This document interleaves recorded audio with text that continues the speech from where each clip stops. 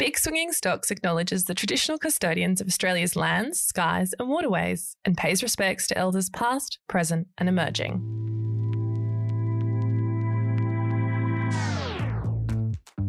Welcome back, folks, to another episode of Big Swinging Stocks. We're joined this week by Kate Howitt, who, in addition to having more than 2 decades experience at Fidelity and AMP Capital, is by far the most stylish woman I know. And this week, we're back with our Invest Like a series where we take you into real people's real portfolios. But not so that you can copy them, but because we want to see how ordinary people make extraordinary decisions about their money. And, well, because we're all a bit voyeuristic. Thank you so much for joining us. Welcome back to the pod, or welcome to the pod for the very first time, but hopefully not the last. Kate? Thanks, Alex. This has been a long time coming. We've been trying to set this up for a while, so it's great to finally be here. I have to say, I think my teenage daughter would disagree with you about me being stylish. I don't know how much style Gen Z has. Like, it's a very different take on the world, perhaps. So we'll go with that. Yeah, exactly. Different versions of stylish. For sure. So tell me, you've obviously been in the finance industry for a while, but what's your first memory of investing? It kind of depends on how you want to think about it. I think the first big investment I made was my education. You know, I got a degree in America, so it cost me a lot of money. And then I realized I wasn't actually going to be qualified to do anything. And so I had to turn around and do it again, make another big investment. And my husband had done something similar. So we came back to Sydney and we were sitting around thinking, we're the only people we know who don't own a house. We had negative net worth because we owed so much money in America for our education. So it was like we had a mortgage but no house. It wasn't like we could sell the house and pay off the mortgage. We just had the mortgage and then whatever was stuck in our brains. You know, there's a saying that some of your best investments make you feel a bit sick, make you feel nauseous. And, you know, that was kind of one of those for a while, just knowing how deeply in debt we were with no assets to our name. So fortunately, that started to pay off and we were able to use our MBAs to get jobs and start to earn some money. I didn't actually make a direct share investment until I realized that I wanted to go into investing as a professional, and I had some advice that you have to do it yourself. And it kind of makes sense. Like, there's no point going in and saying, hey, I want to do this professionally, but I've never even done it as an amateur. And so I sat down and read a couple of books, and I've read heaps of investing books over time. The two that kind of made the most sense to me at that point when I was just starting out is One Up on Wall Street by Peter Lynch, which is kind of funny because Peter Lynch was a big Fidelity guru when I ended up working at Fidelity. I was like, oh my God, I can't believe I'm actually working at the same place as Peter Lynch. And the other one is called Expectations Investing.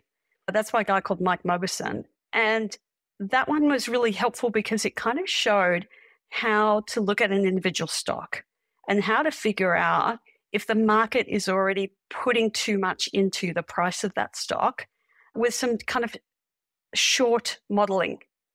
So pulling up Excel, doing some sums in Excel, but not doing a 200-row model, but just some short sums to kind of see what's in the price for that stock. Is it already like super expensive or is it good value relative to what might come? Just started doing that with just a couple of stocks on the Aussie market just to get the feel for it. And then that gave me something that I was able to talk about when I ended up doing interviews to actually get into the industry. Were those two books quite formative in your philosophy around investing? What would you say that is now? They were quite formative in terms of individual stocks. And even now, and as a professional investor, I was very much focused on individual companies. And I was less of a kind of macro person of, oh, it's time to be in bonds, it's time to be in equities. You know, all of those kind of general asset class decisions never really made much sense to me. And, you know, I can talk about my adventures with other asset classes and when I think that asset allocation decision makes sense. But for me, I've always really wanted to understand the business models. I think the mistake you make is just seeing stocks as either numbers in the spreadsheet or as kind of poker chips that you're betting with. Businesses are actually almost organic things. They're run by humans. Things go badly for them, things go well for them. They have risks, they have challenges, they have opportunities. So those books were helpful for me in starting to think about how do you understand the kind of prospects for a business, and then how do you kind of put a price on that and bring that back to a share price? Because investing, and this is a Warren Buffett thing too, he says you should never own shares in a company unless you would be happy owning the whole business. And if the stock exchange closed tomorrow and you were owning the whole business for 10 years. So don't just think of, I'd like to take a punt on that, but actually understand the business and say, well, if it was my only asset for 10 years, would I be happy with it? And I think that's a really good way to start when you're thinking about buying an individual stock, is to kind of make sure you understand the business. That's a great reflection. And is investing for you a means of financial independence? And if so, was there a target net worth goal that you wanted to achieve? Yeah, so the dirty little secret of my career that I can let out of the bag now that I'm retired is investing for me was just fun and interesting. And I just loved learning about businesses. And I kind of felt like, wow, I can't believe they actually pay me to do this, because this is fun. I would show up and do it. And I was very careful to must not tell them I would do this for free. But I just always loved learning about companies. And it's kind of the study of change. Are things going to be better for this company in the next 5 years, or are they going to be worse? If things are going to be better and they're going to be earning more money, throwing off more cash, paying bigger dividends, the share price is going to go up. And if things are going to get worse, then share price is not going to perform well. I loved understanding that and trying to figure out how the world was changing and which companies, was it getting better and which companies was it getting worse. Though my husband and I did sit down when we started from this, deeply indebted position of negative net worth. And we were saying, well, we've got to get our heads around this, and how much do we need to retire? And I said to him, we need a worm. And he said, what do you mean? I said, in one day cricket, when they've got the run rate and they've got the required run rate and they've got the worm, it kind of tells you, this team is really behind. So they've got to get a lot of runs. The worm's got to go sharply up for them to win. And of course, my husband being a bloke, he understood that. And so we sat down and put together a worm saying, well, here's where we are now. We're really low down. We've got no money. We're in debt. And here's where we need to get to be able to retire. And let's see if we can get that worm going in the right direction. And you're retired now. Tell us. Yeah. So like they say, money doesn't give you happiness, but it does give you choice and flexibility. And so I've now got the ability to say, after 20 years of a fun job, but a hard job and a full-on job, because markets never stop. So it's a never-ending role. And so I'm now in the position where I can say, I've done that, I've enjoyed it, and I now want to move on to the next stage of my life and still have some participation in markets. I mean, I can't just switch off that kind of fascination with commercial enterprise, but I want to do it in a different way, in a way that's not so full on. So that's been really great. Yeah. You said you're doing it for fun as a dirty secret at work. Now you're just doing it for you, managing your own assets. Let's talk a little bit about your investments. You mentioned that there was a lot of very interesting things, asset classes that you've been investing in. What were they?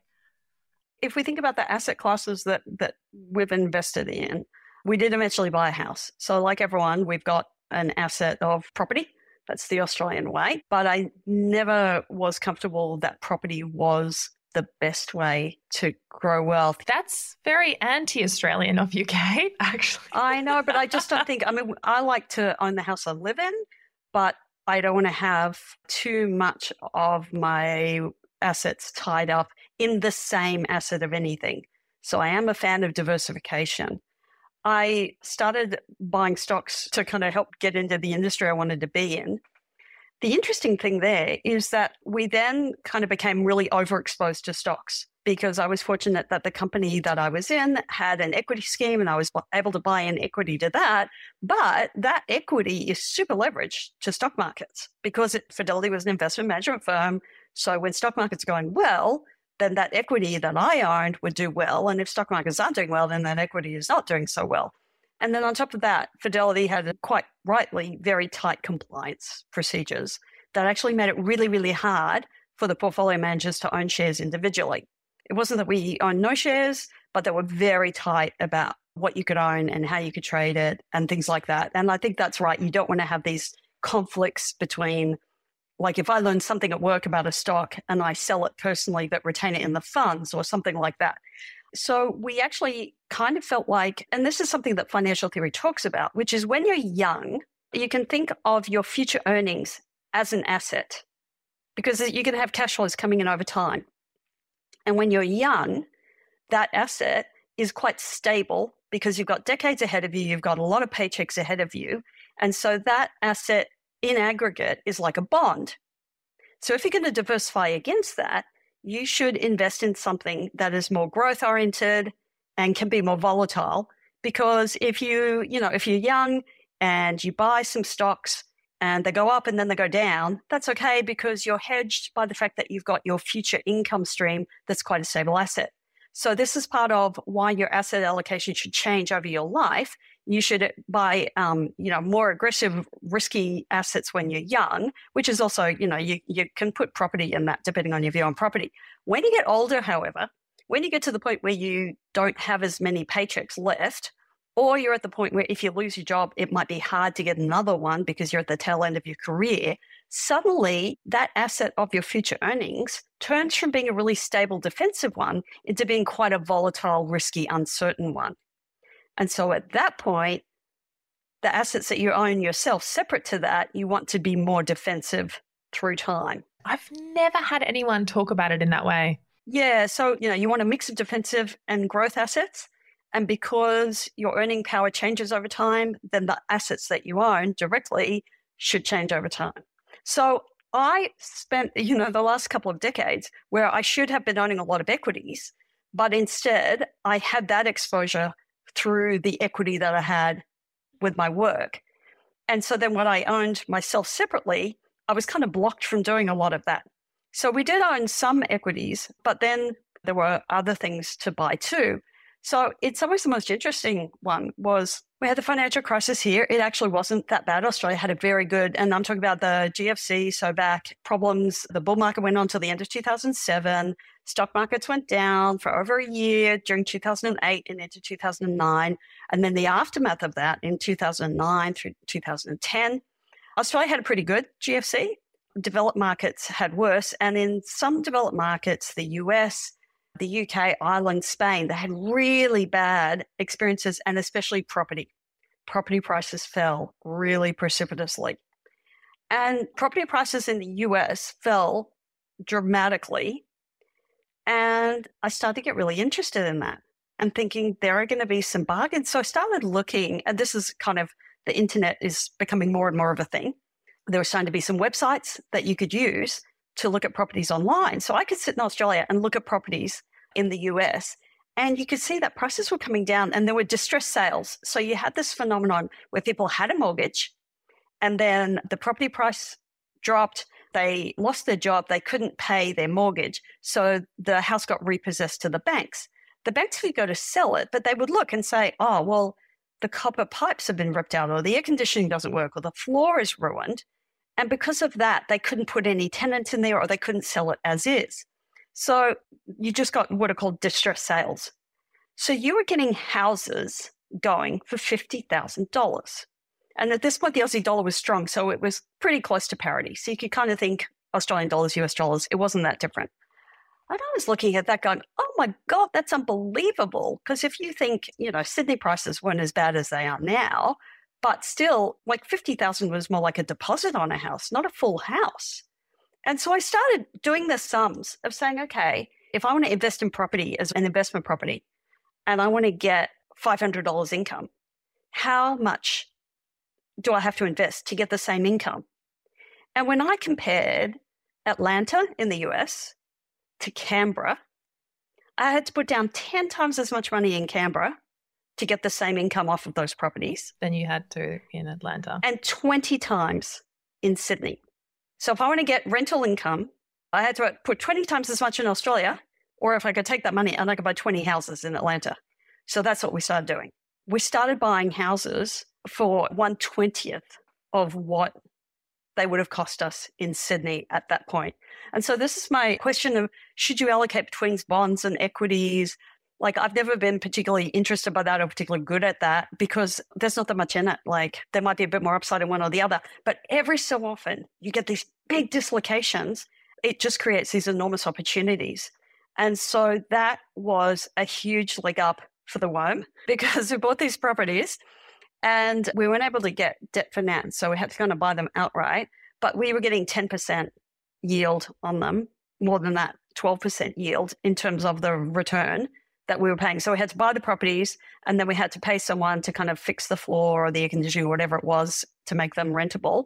And then we started renting them out. Now, the funny thing is, we're basically online shopping. We're online shopping properties. And so we'd look on Google Earth, which was pretty new at the time, and say, oh, yeah, this property that we think we're buying, when you go on Google Earth, it looks the same. So we probably are actually buying a house rather than just being scammed. But we didn't know. So we bought one in Atlanta, and it rented and it did fine. We thought, okay, let's do that again. So we bought another one in Atlanta. And then we thought, well, I wonder where they are in relation to each other. So we zoomed out on Google Maps. And when we looked at where they were, we discovered that that first property we bought was right at the end of the runway of Atlanta Airport, which is a freight airport as well as a passenger airport. And it's one of the busiest airports in the world. And we went, oh my God, like, because we'd bought online on the other side of the world, we had no idea that this place we bought almost certainly had really bad airport noise. But it rented fine because we'd done our other homework. We'd made sure it was close to hospital, close to schools. Atlanta was a growing area. We'd done a lot of work to say where in the US would we buy, where would we not buy. And that was a great asset. Made a lot of money from the rental. Yeah. So do you still have those properties? And curious question, are they your best performing asset? So we bought some in Denver. The ones in Atlanta were of lesser quality, and so we didn't want to hold them too long. So we've sold out those by now, but we did really well both on the income that we got, and then we kind of doubled or tripled our money when we sold them, although I have to say, very painful process. Like, all of this is very fiddly. You have state tax, so you have to come up with an investment company to own them, and then you have to do tax returns in the US. Like, it was legwork involved. It wasn't nearly as easy as just buying a share and you just get your chest statements in the mail. There was a lot of fiddly work involved in it. We also bought some in Denver, and those ones are a better build quality, and so we've held some of those a bit longer. So they weren't the kind of thing we could hold forever, but they were a great return. And this is one of the interesting things about holding period and asset. There was a saying inside Fidelity of where are all the 10-baggers. So a 10-bagger is industry, US investment jargon for multiples, right? So a 10-bagger is a stock where, you buy it for $10 and you sell it for $100. You go, oh, it was a 10-bagger. How great is that? And a guy wrote an internal memo saying, where are all the 10-baggers? And he basically showed that it's extraordinarily rare for a stock to go up tenfold in a short period of time. So mostly your best returning holdings are ones where you hold them for a long period of time and give the market time to compound. So you can get a really good return in a couple of different ways. One of them is by finding an okay asset that you can buy at a really good price, and then it just reverts up to its normal value, which is not that great, and it might not be growing that much, but just when it goes from being a really distressed sale asset to a normal price, you make your uplift that way. And the other way you make it is from buying into a company, usually a company, that grows its own value over time. So you might buy it at fair value. You might even buy it a bit above fair value, but it just grows and compounds through time, and you just kind of go along for the ride with that. So we made money because those houses were so super cheap, just ridiculously dislocated cheap when we bought them. But we've had some great investments in shares in Australia where we've bought them and just basically held them for decades. What's your best performing Aussie stock? For me, that was actually one that I owned institutionally, and that was A2 Milk. So I bought A2 Milk when it listed in Australia at $2. Oh, sorry, no, it listed, I think, at 50 cents.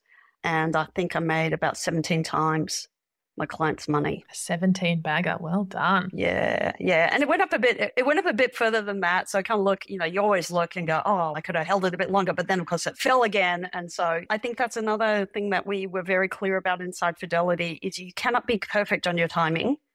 And it's really important not to let the perfect be the enemy of the good. Particularly if you're running institutional money, even if you had a crystal ball and you knew what was the peak of that stock, there's not enough liquidity there to be able to sell. So you have to be early or late. And that means that you either feel like, oh, I left money on the table, or, oh, I sold too late. But if you try to pick the top or the bottom, you're going to get it wrong and you're going to make mistakes. So you've got to kind of plan. You just got to know that you cannot be perfect on timing. So if a stock is overvalued enough, then sell it out. And even if it runs a bit further, and you're going to feel like an idiot either way. If you're going to invest, you're going to feel like an idiot a lot. I was just going to say, there's something really comforting about knowing that that's advice given to institutional investors, because we're all human and the market is unknowable. So even with all that institutional knowledge, there's still a little bit of guesswork and timing and luck. So Fidelity, being a company that's been around for 50, 70 years, had huge amounts of data on everything. We would track our analysts who make the recommendations, this stock is buy, this stock is a sell, and we would track them. Did the buys go up more than the market? Did the sells go up less than the market? The typical Fidelity average analyst was getting it right 55%. And our really top analysts were getting it right 58 or 59%. And that was enough for us to make money for our clients. But the trouble was, and we would talk about this in our orientation, I would do some of the training and I would say to them, look, we have hired you because you're the kind of people who get 98% on your exams. And if you drop down to 92%, you work harder until you're back up at 98%. But now you are doing something where mathematically you can't do that. You'll be getting it right about 55% of the time and maybe 58% of the time. One of the hardest things is to be psychologically ready to be wrong 45% of the time, because the answer is not, I'm going to study harder and I'm going to you can't, you could work 20 hours a day and you still are not going to be getting it right 70% of the time. And so it's psychologically really hard. So part of it is pain threshold. It's like I read Lance Armstrong's book before he was discredited as a drug cheat, but he said that elite cycling was all about pain tolerance. The winner of the cycling race was the one who could tolerate the most pain. And there's some of that is true with investing. The ones who stick around long enough to get the 10 baggers are the ones who could put up with going, oh my God, I got that wrong. Again, another one I got wrong. There's a lot you get wrong and some you get right. Yeah. Tell me, what's your most satisfying 58% correct? And what was your most disappointing 45% wrong? Or something that, your conviction told you was right, and whether it was personally or institutionally really disappointed you when it didn't turn out the way you thought it was going to? Okay, so another one of our asset class adventures, we weren't sure if we wanted to be doing something more entrepreneurial. And so we thought, well, we better try getting involved with some early stage stuff and see how that goes. We don't want to throw in our corporate jobs if we haven't tried that. And so we went really out there. And by this point, we were getting a bit more financially secure. So we felt we could try something a bit riskier, particularly because we didn't own a lot of equities because of my Fidelity compliance limitations.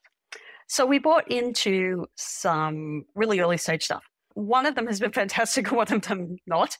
The one that didn't work out so well, we backed a couple of guys who were trying to bring some salt lake mines into existence. So these ones had potash, which is a fertilizer.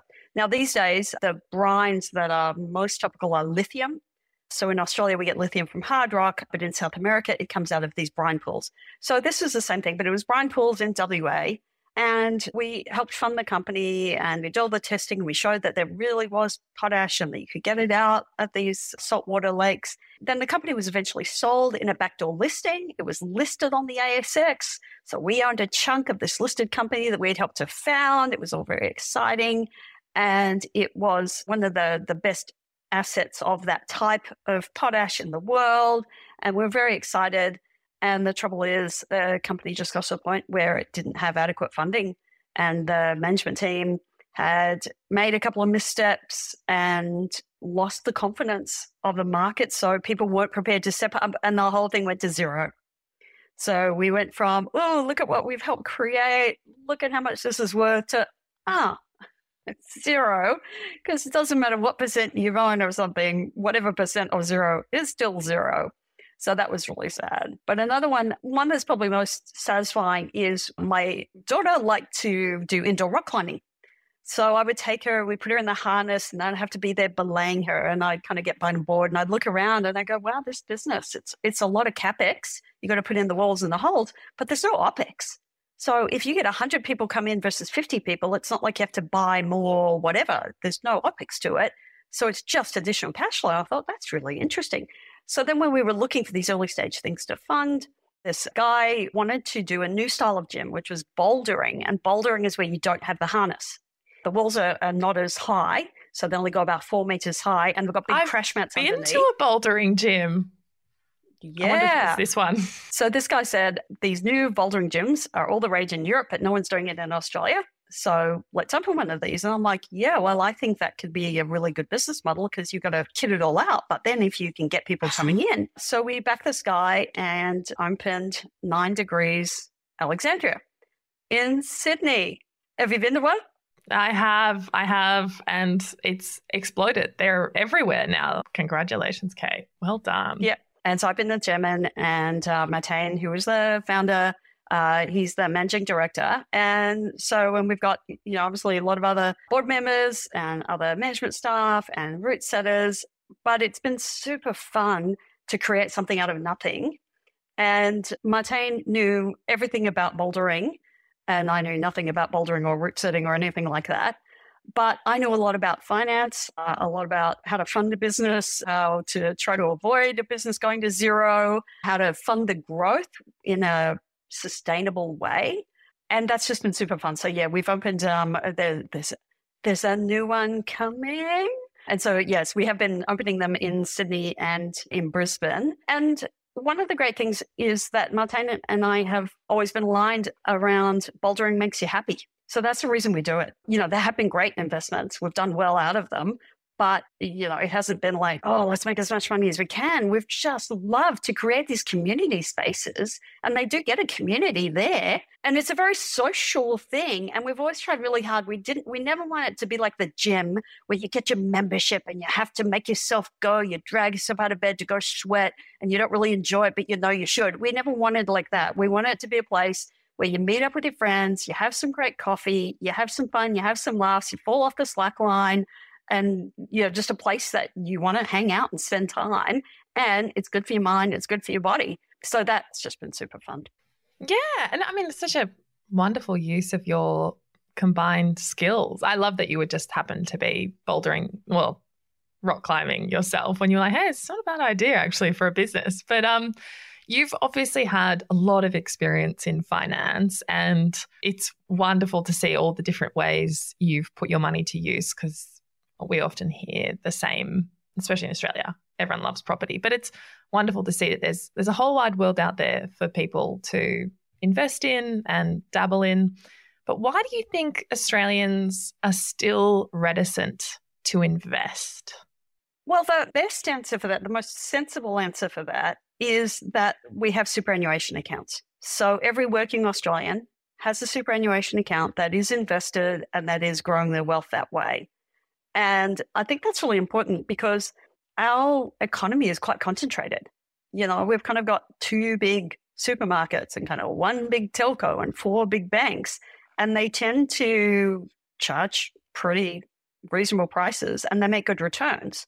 So you wouldn't want to be just a consumer in Australia because, there's not a lot of competition. There's enough competition, but not huge. They're not monopolists or anything, but they make good returns. So actually, if you are a consumer in Australia, you really also want to be an investor in Australia. You want to own those shares. A lot of times with the banks, the rate that you can get on a term deposit at the bank is a lot less than the rate you get as an investor getting a frank dividend out of them. Now, to some extent, that's sensible because of risk. A dividend is more risky, whereas a term deposit return is contracted.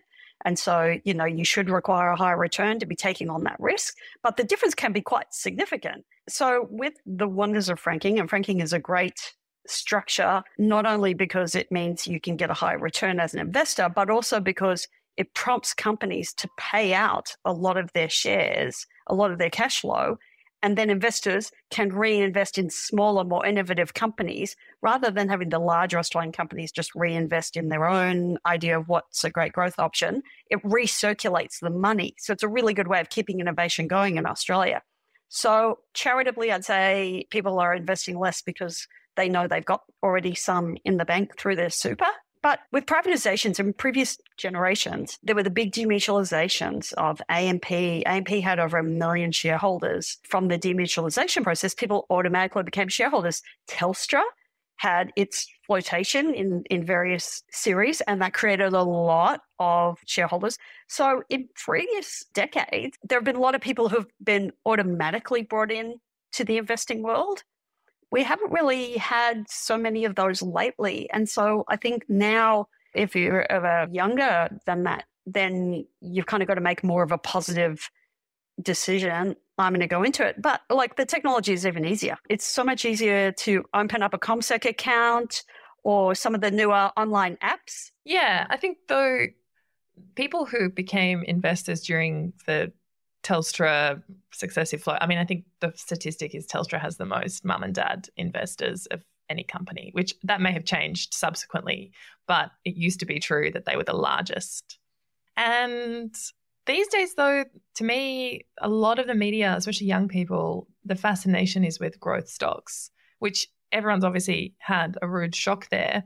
But there is a lot to be said for, to your point, franking and dividends and income-paying stocks as part of a portfolio, which is what those kinds of like less sexy investments used to do super reliably, that the unicorns and growth assets that are perhaps de jour now don't do.